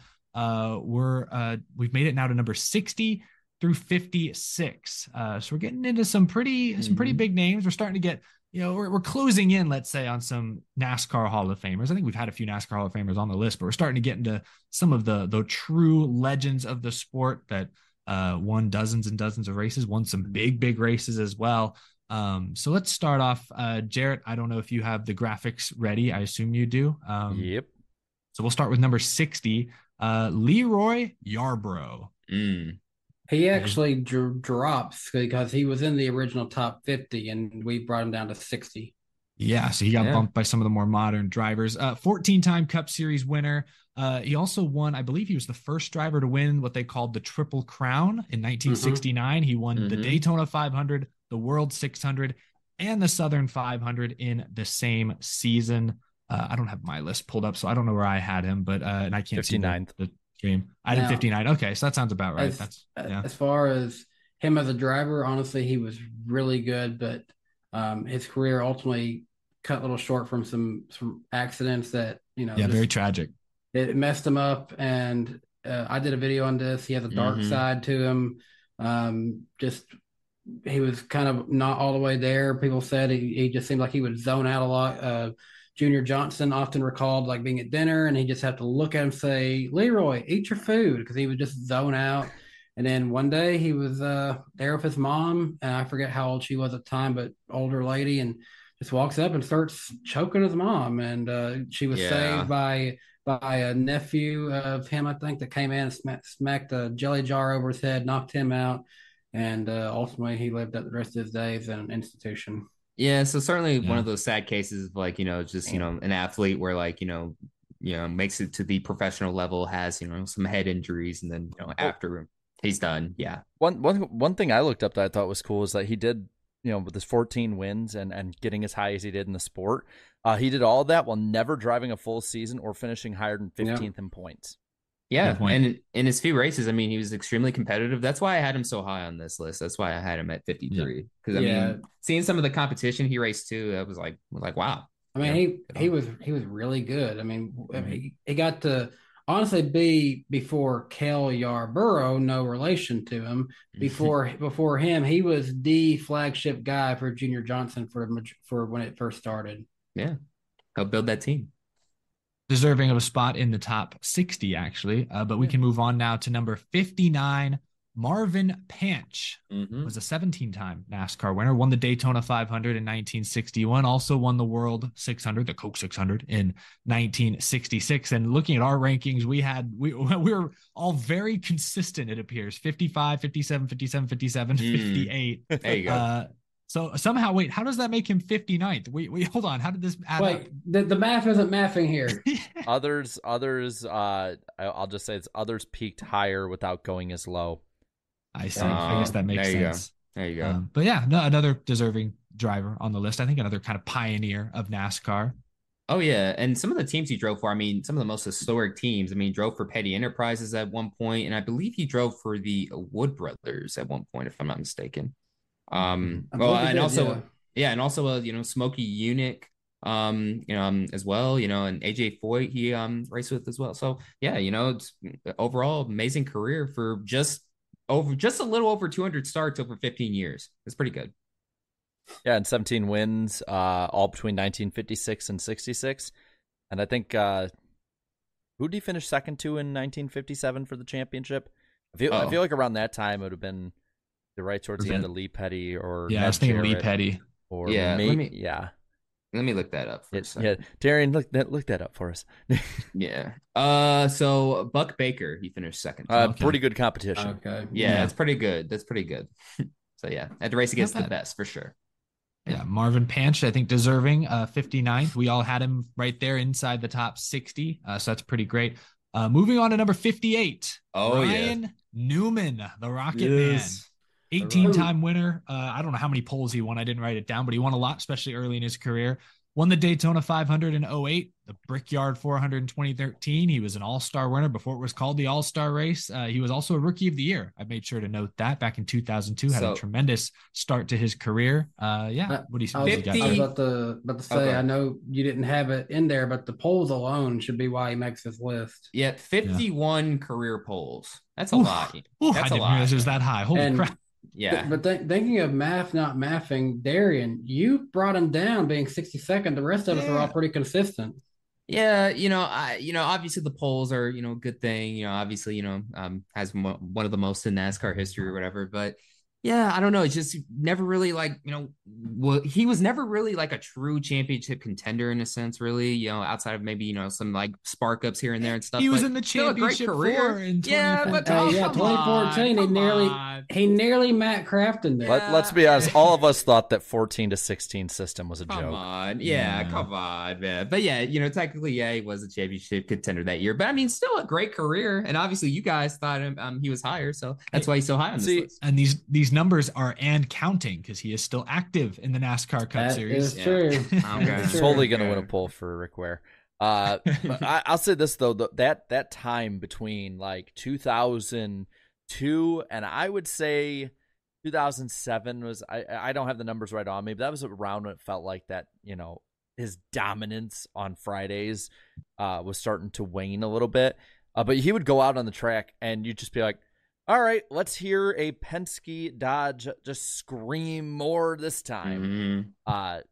It was honestly amazing to see, and he very much deserves the nickname Rocket Man. Absolutely. There is a reason that in NASCAR 2005, while he didn't make the cover, Harvick made the cover. There's a reason that they made him almost the guy that should have been on the cover.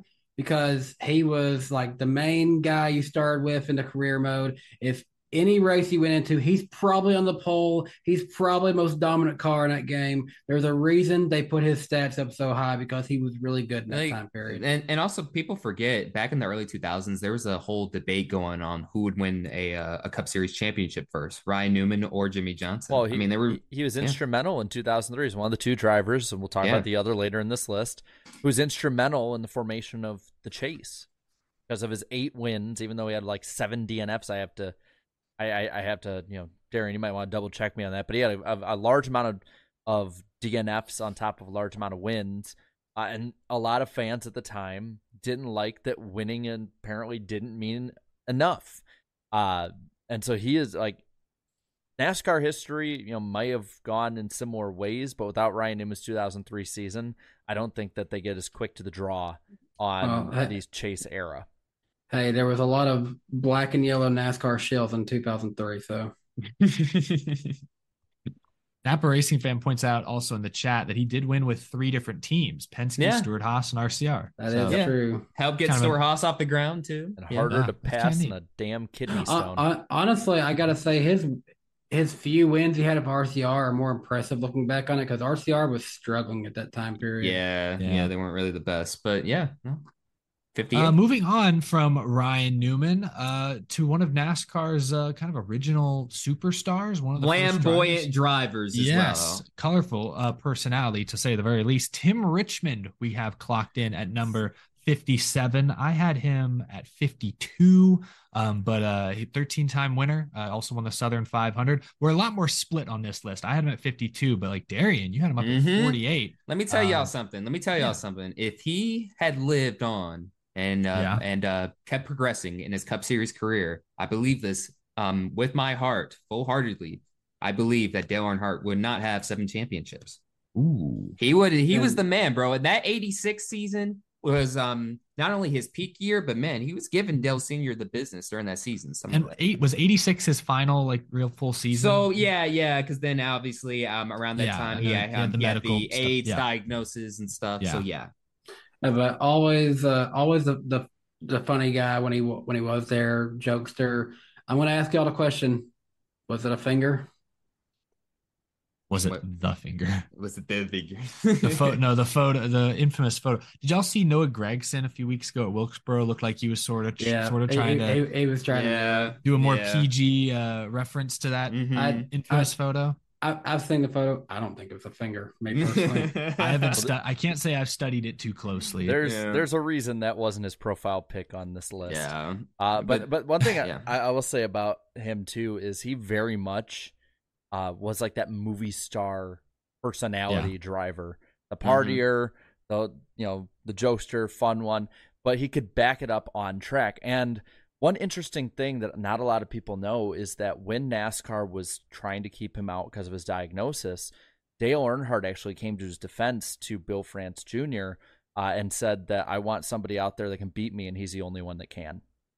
So he could at the time, because in 1987, Richmond didn't run all the races, but Dale Earnhardt had like one of his greatest seasons ever, and partly because Richmond wasn't out there, consistently. But one moment that what really stands out to me was Tim Richmond's final 2 wins, and they came in 1987 when he decided to come back later on in the year. So both Pocono and Riverside. Now, keep in mind, he was, obviously his case with AIDS was full blown at this point. So he straight up won 2 races, not only at Pocono, but at a freaking Riverside, a freaking one of the toughest road courses on the schedule at the time. Straight up and stuff too. And he was all sick and stuff. So again, just imagine if he just didn't get sick, man. He clearly would have been a champion. Definitely could have. One of those what ifs, no doubt. 57 on our list is Tim Richmond. Our last driver we'll talk about tonight is number 56, Casey Kane. That's right. 18-time Cup Series winner. He also won Rookie of the Year in 2004.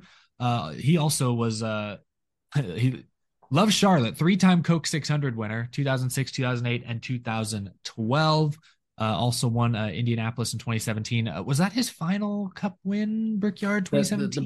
The Brickyard was his final win. Yeah. Arguably, you can say that was the flukiest win ever because it had a lot of crashes at the end of it. Yeah, that was I remember watching that race. That was painful at times. But Casey Kane, I think deserving of being on that list. And we heard him recently say at Darlington that he'd considered a NASCAR comeback at some point. Now that some of his health issues, dehydration issues seem to be more under control, but I would like to it's see unlikely him. That I would like to see him come into like a truck race or something like that at this point. Maybe like a KBM one-off or something like that. Yeah, I agree. And I'm looking at our rankings. Nothing super shocking. We all have him in the low to mid 50s, which is about where he lines up here. I don't know. Does anybody have any argument against or for him? Well, I don't know about argument, but I'll say that Casey Kane was the first driver I ever saw win in person back in 2006 at Michigan, ran out in the click car. Cool. The thing about Kane for me is, he would have moments of greatness. He was like an amped up version of Jamie McMurray, where he would just, if he was on, he was damn near unbeatable, especially at mile and a halves. But then when he was off, he was really off. And I think that's where people get the skewed look at Kane. People forget in 2012, he was up in the fringes of the championship fight almost to the end of that season in a Hendrick Motorsports car. I believe he finished 4th in the points. He was fast as well in 2013, had great runs, especially I believe that Atlanta win in 2014 to make the chase in the first win and you're in. So he had great moments. I feel like people just forget those great moments for the bad ones.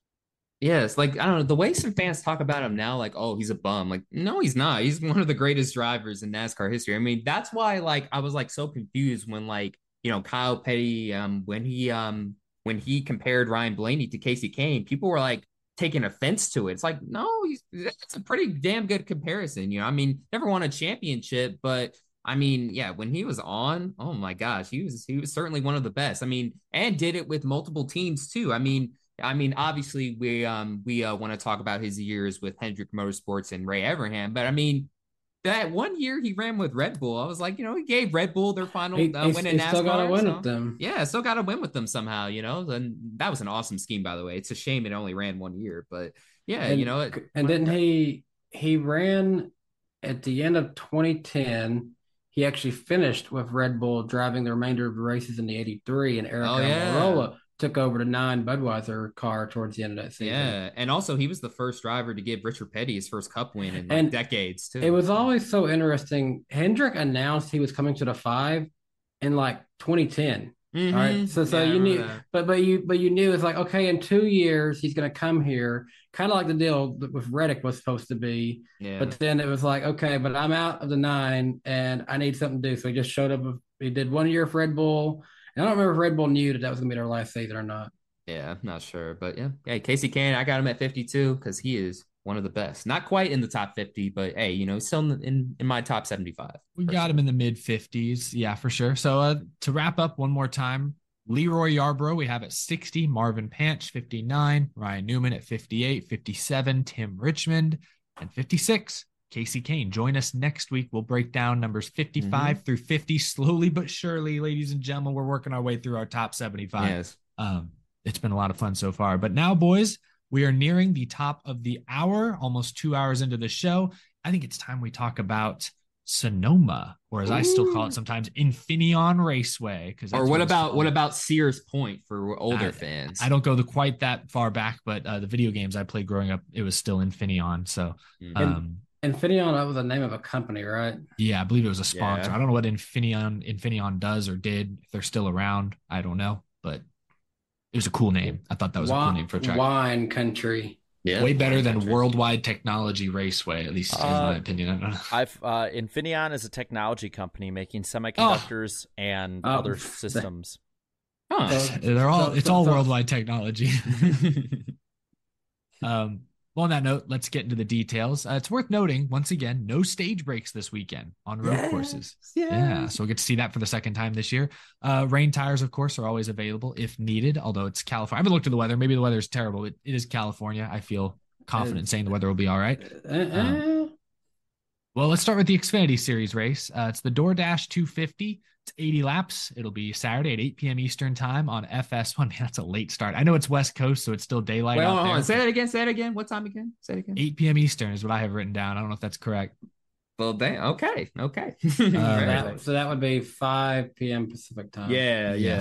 74 degrees, partly cloudy, 4% chance of rain, so it'll be very nice. Is this the first Xfinity race at Sonoma? Yep. I didn't realize that. Historic. Ever. It just hit me. Yeah. That's cool. Pretty cool. The Cup race is once again the Toyota Save Mart 350, 110 laps. It's Sunday at 3:30 p.m. Eastern time on Big Fox. Has Sonoma ever been on Big Fox in recent years? Back in the day, maybe. But not in recent years, I don't think. Not in recent years. This is Fox's final race of the season, going into that bye week. Thank you. Thank the Lord. Bring on Dale Jr., but then we also get the one like Jeff Burton who yells over him a lot. Yeah. Hey, chat, celebrate, chat. It's over. Fox and PRN will broadcast the race. 78 degrees. There is a 40% chance of rain. So, yeah, I guess that is about as high as you could expect this time of year out in wine country. But Daniel Suarez won this race last year to get his first and currently his only Cup Series win. Someone to watch out for. On that note of drivers to watch out for, Darian, who does Las Vegas currently have as the betting favorites going in? Oh boy, these are the closest odds the odds have been all season. And I mean, outside of like Talladega, these are like some of the closest ever for all categories. Because in the favorites category, we have Tyler Reddick at plus 450, followed by Chase Elliott at plus 500. And then William Byron at plus 850, with Ross Chastain and Kyle Busch at plus 900. As for the best of the rest, Daniel Suarez and AJ Allmendinger at plus 1,600, followed by Austin Cindric at plus 1,800, with Chris Buescher and Kevin Harvick at plus 2,000 and plus 2,500. As for the underdogs, very interesting because I'm going to name off some guys that usually aren't underdogs, but in the betting odds they are this week. Joey Logano and Martin Truex Jr., as well as Ryan Blaney, are all three plus 3,500. Seems like a steal to me, especially for Martin Truex Jr., who's dominated on this track before. And then as for the final two, you have Denny Hamlin at plus 4,000 and Michael McDowell at plus 4,500. So very interesting as far as the odds are concerned for this week. And we're going to continue with the fantasy route really quick here because I'm going to list off the overall standings for the league. Just give me a second. Oh gosh, NASCAR.com and their freaking pop-up ads. What do you know? What do you know? Oh my gosh. Name of worst duo. Ridiculous. Anyways, Sean 48NY is the points leader over Trevor Sports 98, followed by the NASCAR Bear, Polish Victory Lap, and oh my gosh, my mom's in the top 5 now. Holy crap. Whoa. BFM mom back in the top 5, and I'm just barely hanging on to the top 10. Oh boy, the tables have turned. The tables have turned. And as for the NWP Fantasy League 2, JC_43P1, followed by Racer Roar 48. In third is 42 Larson 5, followed by Common Chase Elliott. And in fifth is Hot Wheels. Hot Wheels. Excuse me. I don't know why I said that. But anyways, Hug Wheels? Yeah, I don't know. The first part was spelled HAUG, so I just said that at first, but they said Hot Wheels, so I see what they did there. But Thank you guys for playing. And Eric, let's get to your favorite part this time. Is it your favorite segment this weekend? Is it your favorite segment? Why did I have to host this week? Oh my god, I'm actually choking. What the heck? Hey, why'd you have to pick Ty Majeski? Just think about it. If you don't pick Ty Majeski, then hey, you might be good, I think, right? He was going for the win when he effed up. Goodness gracious. It happens. Yes. Chat, you and I are now tied for the points lead in our podcast pick points. We both have 285. We've opened up a gap, though, to the basement, if you will. Our basement boys of Danny, Darian, and Jarrett in that order. I guess Darian and Jarrett are actually tied. You guys we got a tie. You can't really call me a basement boy. I'm not. We're roommates. Hey, we were staying in a hotel together last weekend, and we're staying in the basement together this weekend. Like, Get away, damn it. Y'all are just on the couch watching TV, and I just got up on the stairs. No, you're sitting on top of the washing machine down there. And then Eric in the chat, where would they be? Just in the house, basically, just in the house, sitting on the couch. Yeah, watching y'all struggle for dominance in the basement. I don't know. They have a security camera hooked up to a TV upstairs, and they're just watching it. Yeah, they're just watching us. But yeah, no, hey, this is awesome too because also Jerry, is this true? This is the close the points have been overall, in the years we've done this, correct? At this point? Yeah. I mean, still, you and I could, if everything went wrong in the next like week or two, could easily be the points leaders. So Nice. Yeah. That's what's up. So I guess we'll start with our Xfinity Series pick. I'll lead off still. Chat, you guys still will go. I guess you'll be the final ones to go just to keep things simple and straightforward. I almost went with Kyle Larson. I was between this man and my actual pick because Larson's driving the 17. I think it's a Hendrick Motorsports entry technically. But then I remember that last year, I remember Road America, he got beat by Ty Gibbs. And I thought, Larson's great. Larson's phenomenal. But this is the Xfinity Series. I can't bet against AJ Allmendinger, who's slotted to drive the 10. So AJ Allmendinger is my Xfinity pick. Not a bad pick. I'm going to be very boring, and I'm going to stick to the usual crowd and say John Hunter Nemechek still wins this one. Ooh. Yeah, my pick's not really that much entertaining either. It's a cup guy coming down. Kyle Larson gonna win. I'm gonna go with what Eric went with and what the chat's looking to go with. AJ Allmendinger, until he proves that he should not be the betting favorite for Xfinity road courses, I will always pick him.